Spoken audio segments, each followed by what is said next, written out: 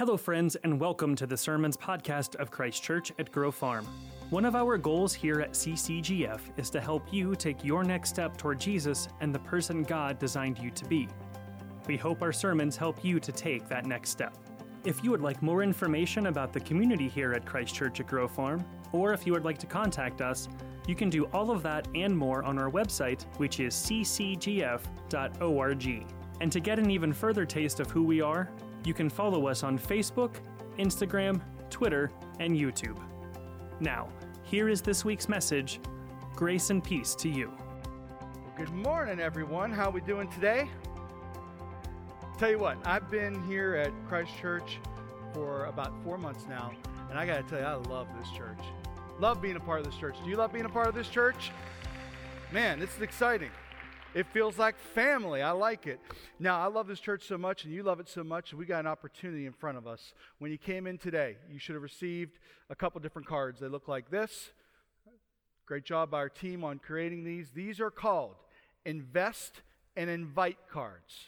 Invest and Invite cards. Let me tell you how this works. You're in relationship with a variety of people. Your neighbors, the people in your workplace, the people in your community, the people you see out and about in restaurants and shops. And as you have conversations, as you invest in a relationship in people, we encourage you to invite them to be a part of the life of the family of this church here, Christ Church at Grove Farm. You got a great opportunity for this. Coming up in April, we have Easter Sunday. It would be a wonderful time for you to invite someone to be a part of the church. So these are Invest and Invite. Just don't go put this under someone's windshield wiper in the parking lot. That's annoying, and you know it is. Instead, invest in someone. Get to know someone, perhaps someone you already know well, and invite them to be a part of the life of this church. Amen? Let's pray. God, thank you so much for including us in the family of God. It is a wonderful thing, Lord, to be a part of your church, your family. And Lord, we're mindful that it's a church, it's a family that stretches beyond just what's happening here this morning. We're mindful that, for instance, our brother John, Pastor John, is in Birmingham, Alabama, preaching the gospel this morning. Would you strengthen him, Lord? Would you give him authority from your Holy Spirit that he might preach your gospel and people would respond? Lord, we're mindful that we have brothers and sisters a part of our church. They're on their way to Uganda right now to be a part of your work there, to fellowship with the believers in Uganda and Africa. Would you, Lord, be with them and strengthen them? And Lord, as we turn our attention to what's happening here in this place, we want to be mindful, Lord, of who you are and what you're doing in our midst. Lord, teach us from the Bible.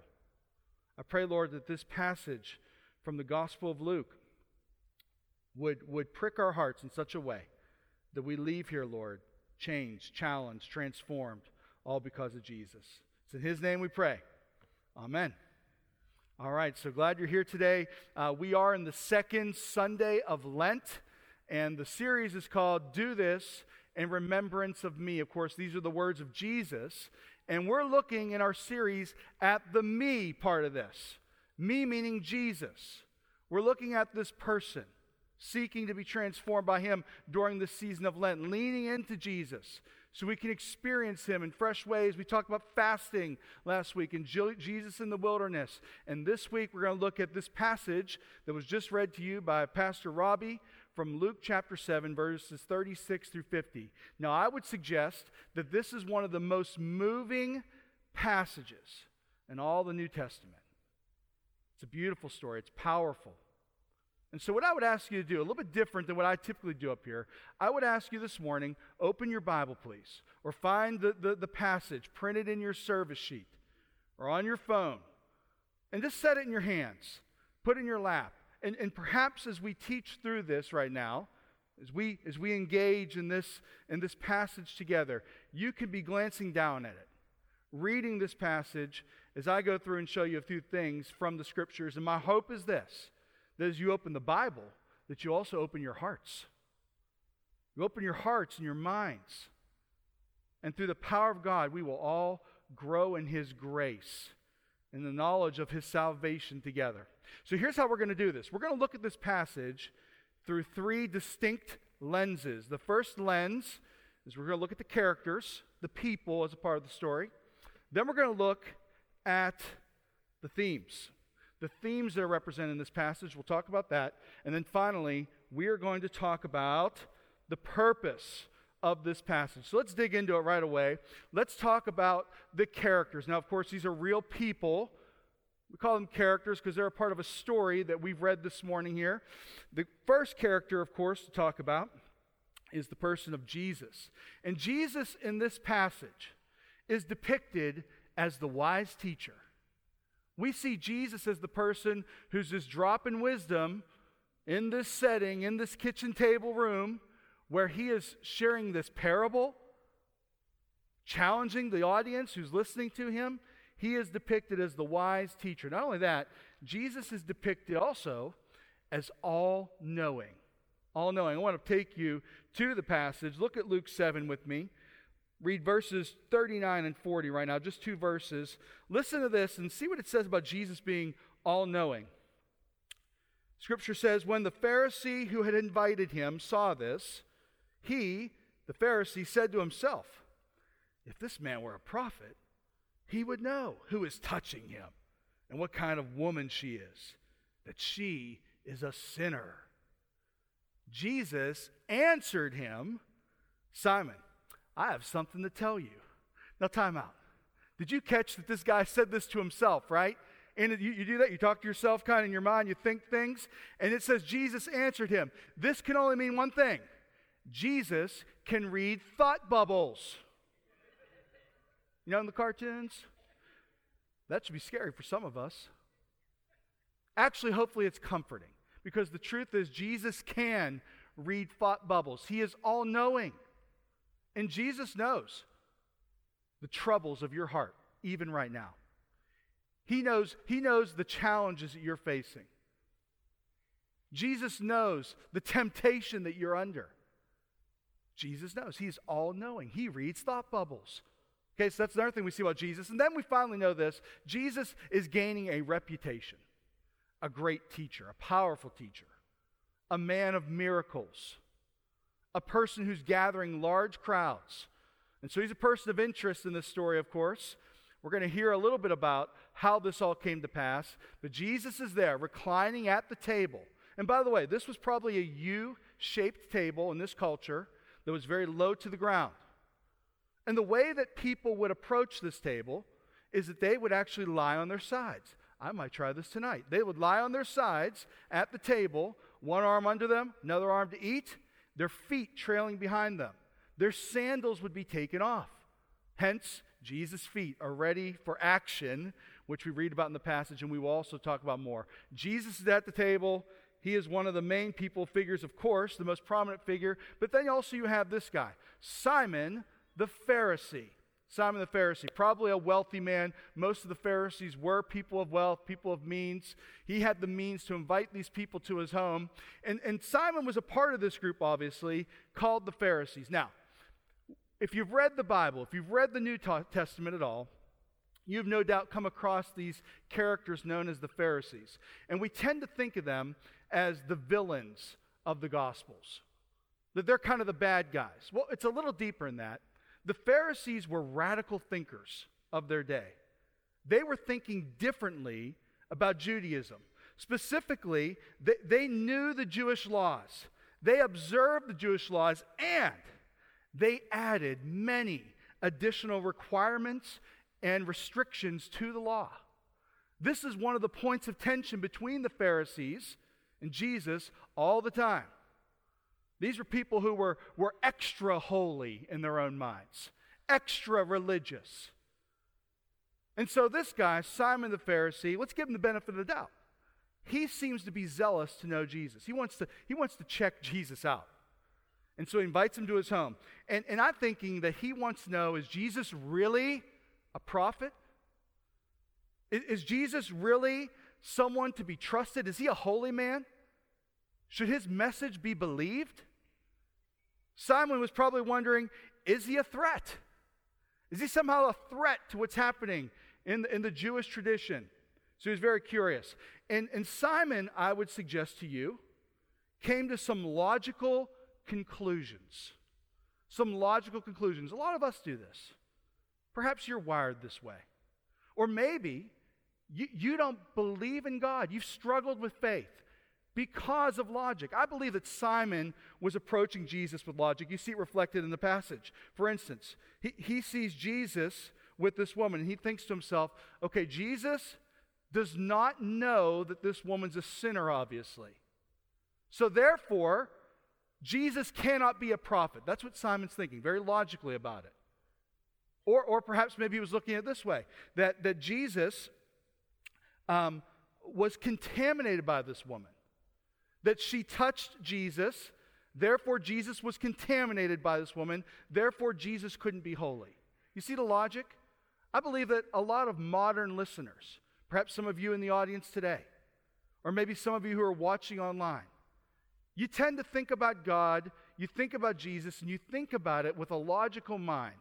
Well, the problem for Simon was that there was a flaw in his premise. His premise was that in order for holiness to come to a person, that was primarily a matter of separation. That separating oneself from sinners and sinful things is what made a person holy. Let me tell you something about Jesus. Jesus is a person who himself is holy, and whatever he touches becomes holy because he is holy. It was a flawed premise that Simon, in his logic, was clinging to. So Simon is approaching all this with a logical mind, a skeptic's mind perhaps because of his position as a Pharisee. You have Jesus, you have Simon, and then we have someone who's known simply as a sinful woman. Did you notice that her name is not mentioned in the passage? We only know her as this, a sinful woman. Now, some people have speculated that maybe this is Mary Magdalene. Well, there's no evidence to support that. Others have thought, well, maybe this is the other woman that we read about in the other Gospels who anoints Jesus as well. Maybe this is the same story. And actually, we believe that this is unique to Luke. It's not Mary of Bethany either. And I love that Luke didn't include her name. I believe that that's a gracious act by him. I believe that he did that purposely. He left her name out to protect her in a way. What a gracious, loving thing for him to do. Now, this woman, who's known as sinful, doesn't belong in this setting. She doesn't belong. You ever hear of wedding crashers? This woman was perhaps the original wedding party crasher. She came into this place and she was not invited. But the way that this worked back in the day, in ancient times, was this. If a rabbi was coming to someone's house for a meal such as this, that people would be welcome to come into the house openly. Anyone could come in. If you wanted to come in and hear the pearls of wisdom being taught by the rabbi, well, then you could find yourself a place around the perimeter of the room and you can listen in like a fly on the wall. Isn't that interesting? But she didn't belong. She wasn't invited, but she showed up early. Another thing to know about the sinful woman is this. The sinful woman was, oh boy, getting exciting up here. The sinful woman was inappropriate. She was inappropriate. You know, we believe that this woman most likely was a prostitute. And there are reasons, if you look at the ancient history, as to why women fell into prostitution, much like today. And there are a variety of factors. It could have been that this woman who fell into prostitution was in that place because she had grown up as an illegitimate child and therefore had no prospects of marriage. Or perhaps she fell into prostitution because she was a widow and she was just struggling to make ends meet. That could be a reason why she fell into this. Or maybe, and maybe perhaps the worst case, she was sexually abused as a child. We're not sure why. But this woman found herself in prostitution, and everyone in the room knew it.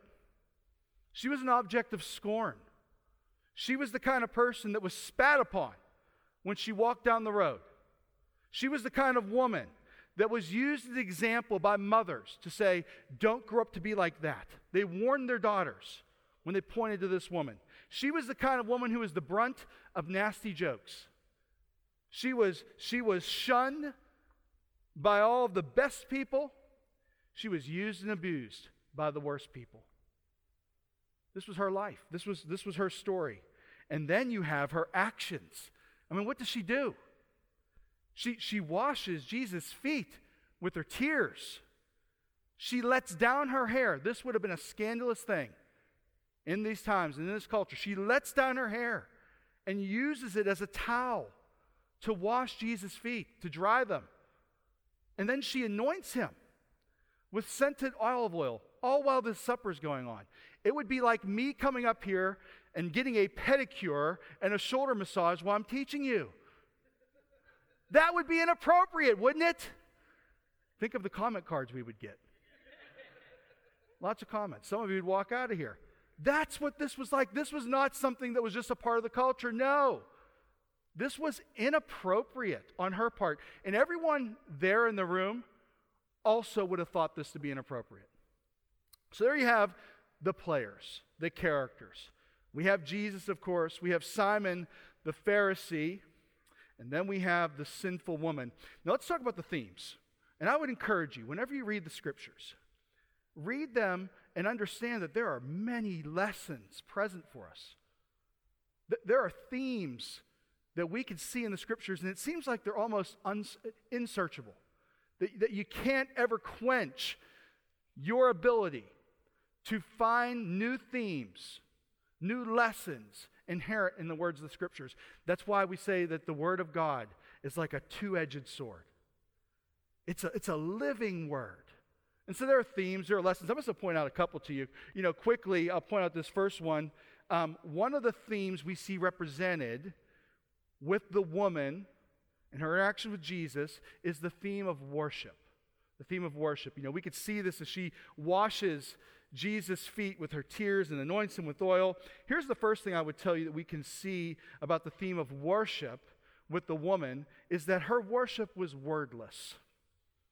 We tend to, here she was. There's not a word spoken. Not only is her name not mentioned, she doesn't speak a word in this passage, from what we know. Wordless. And yet, this extravagant love poured out on Jesus. We tend to think of worship as singing, and we love that. Don't we have a wonderful worship band that leads us? They're just incredible. Give them a round of applause. We should thank them.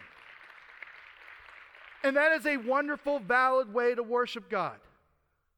You might think of worship as standing up like I do and teaching or proclaiming something and saying something out of your mouth. Listen, worship can be powerful when it's wordless, without words. Hopefully this is freeing to you, because then it means that you don't just have to gather here for worship. You can worship in the workplace. That you can worship in your neighborhood. You can worship in your home. You can worship while you do other things. Worship can be wordless. In fact, the best worship may be wordless. Powerful example by this woman. Here's another thing we see about worship. We see that worship is it's reflected as giving is greater than receiving when it comes to worship. Giving is greater than receiving. You see, this woman comes to Jesus and she gives praise and adulation alone. She adores Jesus for who she is. There's no requests here. So often when we come into worship thinking, okay, perhaps this will make me blessable. Perhaps this can make me right with God. Maybe if I show up at church today, God will bless me in some way. I need something right. I need healing. I need prosperity. I want blessing. And so we sing or we engage in worship. We talked about utilitarianism last week. This idea that somehow we approach God with the intent of using Him for our own purposes. This woman shows us the antithesis of that. We find her purely in giving mode. Purely there just to adore Jesus, just to be in His presence. You might say this, the highest aspiration of worship is to be in the Lord's presence.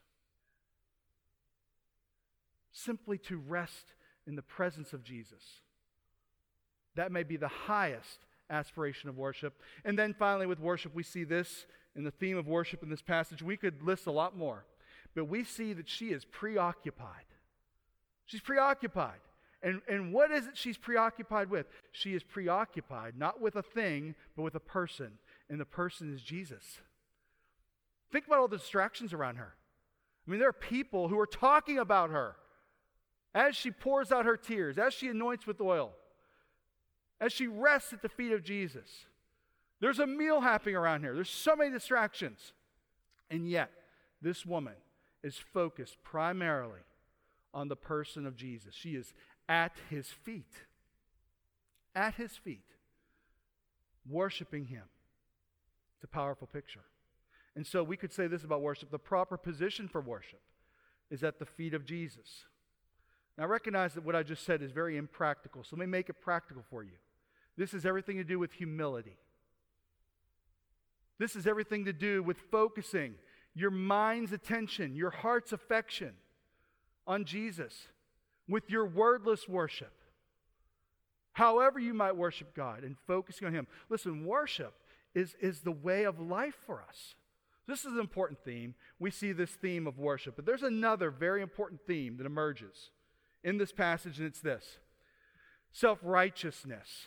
Self-righteousness. We see self-righteousness reflected in the person of Simon the Pharisee.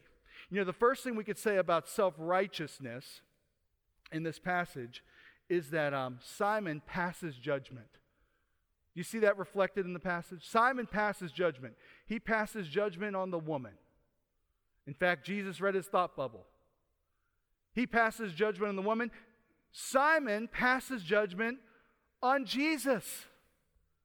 Simon passes judgment on God himself.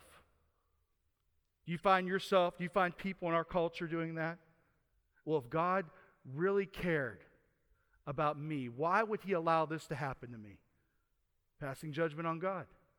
How can God be good if he's allowing all these things to happen in the world? We're tempted to pass judgment on God. This is a mark of a person who is self-righteous, to pass judgment on God. You know, Simon thought that his house would be more righteous by keeping sinners out of it. So he passed judgment. And I think sometimes, unfortunately, we think of the church this way. The church instead should be marked with compassion. Where's the compassion? I mean, look at this passage. Where's the compassion of the Pharisees? If you were to look at the Old Testament, look at the Old Testament prophecies, and see the prophecies that speak of compassion and calling God's people to be a people who are compassionate and loving and full of grace, you'd find it to be almost overwhelming. Yet, when we read about the Pharisees, which Simon's a part of this group, never once in all the quotations of Scripture they give us, in the gospel readings, do we hear them speak a prophecy or recite a prophecy about compassion. Where's the compassion? Simon saw this woman, and all he saw was a sinful woman. All he saw was a sinner. You know, she had a backstory. She had a backstory. And in her backstory, there was misery, there was shame, there was grief. Yes, there was sin. There were all those things. And rather than be compassionate, Simon felt himself being drawn towards the idea of being a person who is judgmental. Look, you've got a backstory. You've got a backstory. There's a story of your life. And some of you have endured pain. You've lost loved ones. Some of you have experienced great loss. Some of you have brought pain upon yourself through the sin you've been a part of in your life. Jesus, thankfully, isn't like the Pharisees. He looks at us with compassion. And I really believe this. This is a statement for the church. I really believe that the church should be a perfect place for imperfect people. The church should be a landing spot for people who are in misery, who are experiencing grief, people who are facing shame, people who have sinned. It should be a landing spot for them, a perfect place for imperfect people. This is what we see reflected in Jesus Christ as we read this passage. Now, you might hear all this and wonder, well, how do I know if I'm someone who's passing judgment or lacking compassion or someone who's self-righteous? How do I know? Well, one of the reasons you might know is that if you don't think, as you listen to me talk about this, that you're self-righteous, that might mean it's you. You're the person, perhaps, if it's going over your head. I'll give you 5 markers. Okay? Before I give you those markers, I want to tell you this, though. There's a famous quote by Charles Spurgeon speaking about self-righteousness. This is the great British minister of the 1800s. And Spurgeon says this. He says, "We are all born legalists." We're all born legalists. People who like to work according to the law. What's that mean? He means that we're born believing that somehow we can earn and deserve heaven. This is the default mode of the human heart. We're born believing, hey, I can earn God's good grace. I can earn my place in eternity. That's the default mode of the human heart. We're born resisting the idea of grace. Do you know why we resist the idea of grace? Because in order to embrace the beauty of grace, we have to come face to face with the ugliness of sin in our own lives. The church should be a perfect place for imperfect people. Here are 5 markers of the self-righteous. I challenge you. Look at these in your own life. To what degree are these truths reflected in you? I have to look at myself with this. Here's the first one. The self-righteous know what to say, but do not do what they say. It's the first marker of a self-righteous person like Simon in our story. They know what to say, all the right things, but they don't always do what they say. Fresh example of this yesterday. Beautiful day, right? We're starting to see the evidence of spring, which is a great thing. And I go up into the house and I see that one of my daughters is napping in the middle of the afternoon in her room, asleep. I'm thinking to myself, oh, come on, don't be, I don't want a lazy kid, right? What is she doing? She needs to get up and do something. She needs to be productive. She needs to go outside. She needs to go ride a bike. She needs to go run, or let's go play ball. Let's do something. And so I got really kind of incensed about this and was about to walk on her door and knock on the door and say, get up, do something with your life, And something reminded me that I love to take naps on Sunday afternoons. And so I pulled away from the door because you know what? I don't want to live as a self-righteous person. Thank God for the grace of reminding me of that. So Pharisees, they know, the self-righteous, they know what to say, but they don't always do what they say. How about this? Self-righteous. The self-righteous practice their faith to be seen by others. I want to be presented. I want people to believe that I'm a religious person. I want people to think that I'm a person of great wisdom and in great faith. This is what the self-righteous do. Here's another one. The self-righteous cover sin instead of confessing and repenting. They want to whitewash the exterior. Those of us who struggle with being self-righteous, we want to cover things up. We don't want to come clean. We want people to think we've got it all together. That's what the self-righteous do. Here's another one. The self-righteous lack love for people in need. There's no compassion. There's no sense of understanding and empathy for the person who is downtrodden, who's going through difficult circumstances. Last one I'll present to you is this: the self-righteous keep people from Jesus and His grace. And how do they do that? Just what the Pharisees do. I told you at the beginning that they would add new restrictions, new requirements. They would make it difficult for people to believe. That's what the self-righteous do. Do you find yourselves reflected in any of these? Perhaps you write them down, you think about this week. One of the themes we see in this passage is the trap of the self-righteous. And let me tell you, all of us tend to drift in that way. Now, what is this passage all about? What's the purpose? I believe that just like any good story, you might remember this from your elementary school days, that there's a main idea, that there's a big point, that there's something that this passage has to say for us. I want to suggest that the purpose of this passage is wrapped up in these 2 words: seek and save. Seek and save. Jesus came to seek and to save. Let me give you an illustration from history that might help with this. April 9th, 1942. The Bataan Death March began on that day. Have you heard of the Bataan Death March? This is during World War II. The Japanese took 70,000 American and Filipinos prisoner, and they marched them for 60 to 70 miles down a road. And on this road, they physically abused the people who had been taken prisoner. If a man was to ask for water, they would kill him dead right there on the spot. 20,000 of those people died. 20,000. The Bataan Death March. The rest were put into camps, prisoner of war camps.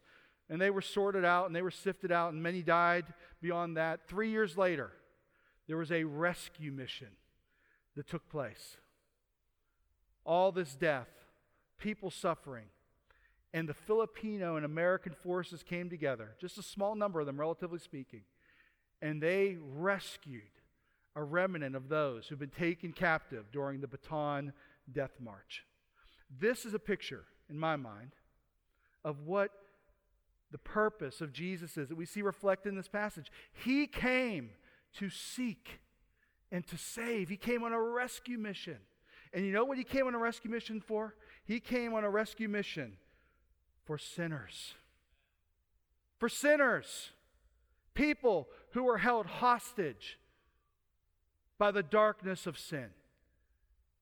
Death and pain all around. And what happens? God sends Jesus in to save and seek the lost and the sinners who are kept.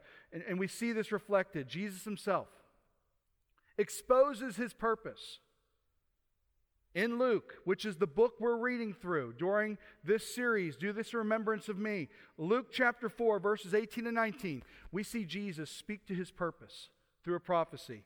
Jesus walks into the temple. He unrolls a scroll, the scroll of Isaiah, and he reads this in verses 18 and 19. He says, "The Spirit of the Lord is on me, because he has anointed me to proclaim good news to the poor.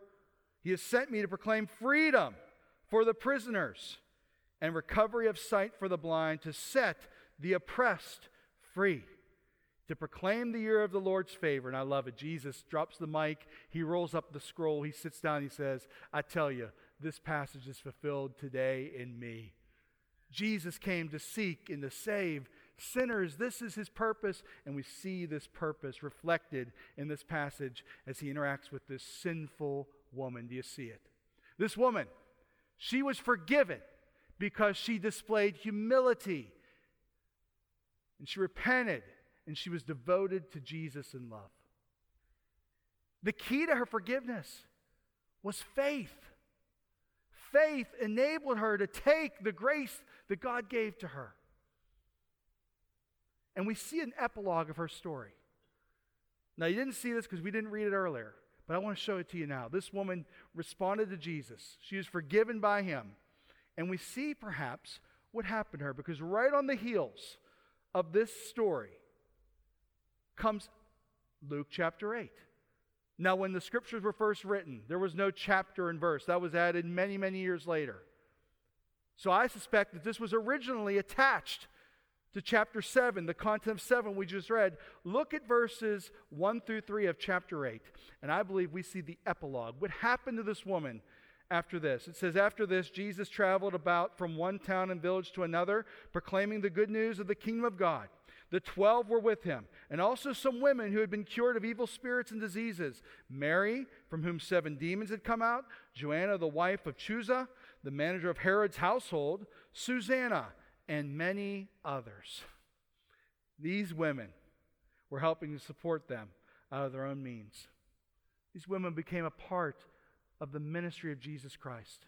It could very well be that this woman, who had this terrible reputation, who had been mistreated and battered and broken and was full of sin, yes, this woman became a part of the ministry of Jesus.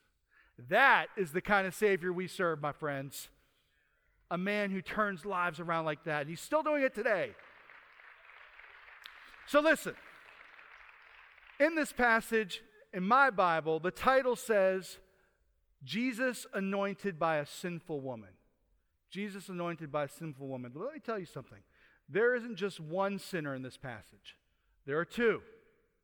Yes, there's a sinful woman, but then there's Simon. But only one came to Jesus from what we know. But that's interesting to me because the name Simon, you know what it means in Hebrew? He who has heard. He who hears. That's what the name Simon means in Hebrew. You know, I believe that Simon heard Jesus that day. He heard the parable. He actually even saw it with his own two eyes. But I don't believe that Simon acted upon what he heard. He heard, but he didn't act. Well, let me ask you this. What about you? How about you? Do you hear this passage? Do you hear this story? Do you perceive the presentation? Much more than that, I would ask you this. What do you do? What do you do in light of who Jesus is? What's your action step? I'll suggest what your action step is. This is a classic faith practice of Lent. It's repentance. It's repentance. That's what we see this woman do. What is repentance? Repentance is two things, and it has to be two things together. The first part is this. We understand that we are wicked sinners. We understand we're sinful. We understand that we're no different than the sinful woman. So we understand that we're sinful, but on the other hand, the second thing is this. We also understand that we are deeply cherished and deeply loved through Jesus. It's two things. So repentance is your action step. Understanding that you're a sinner. Understanding that you're deeply loved and deeply cherished by God. That is repentance is. And let me tell you, you can't truly perceive how precious Christ is and the glory of the gospel until you are brokenhearted over your sin. But when you do, when you repent, you will find His grace. Lent is meant to prepare us to experience Jesus. You can experience Him through repentance. I want to read you one last verse. James 1:2. I told you Simon means he who has heard, he who hears. Listen to what James 1:22 says. Do not merely listen to the word. Do not merely read the Bible. Do not merely just perceive what's going on in this passage. And in so doing, deceive yourselves. Instead, do what it says. Don't be like Simon. Hear the word of God and respond like the woman does. And if you have never come to Christ, if you find yourself in self-righteousness, if you are a Christian, but you find yourself drifting towards the self-righteous thinking, you can come now. You can come now and you will find that Jesus will receive you. You will find that Jesus will forgive you. You will find that Jesus will save you. My friends, may that be your truth today. Let's pray. Father in heaven, we thank you for this woman. What an example she is to us of one who came to Jesus in the midst of her sin and found grace and forgiveness. I pray, God, that my friends gathered here today, our family in this church, I pray, God, that we would come before Jesus and lay ourselves at His feet, knowing that we will find His mercy and His grace there for us, because He is full of love. He is full of grace. Jesus is the one who came to seek and save the lost. God, thank you so much for this truth that changes us. I pray, Lord, that we would live as people who repent. Lord, may we, on one hand, recognize and understand that we're sinners, that we've all fallen short of the glory of God, that we've all gone our own way, that there is no one who's righteous, not one. But on the other hand, to recognize, Father, that we are deeply loved and cherished through Jesus Christ. Lord, may we all in our hearts, even today, have the strength and the courage to repent. We thank you, God, for your love and your goodness through Christ. Because of him, we can repent and trust in your promises. We ask it in his name. And God's people said, Amen.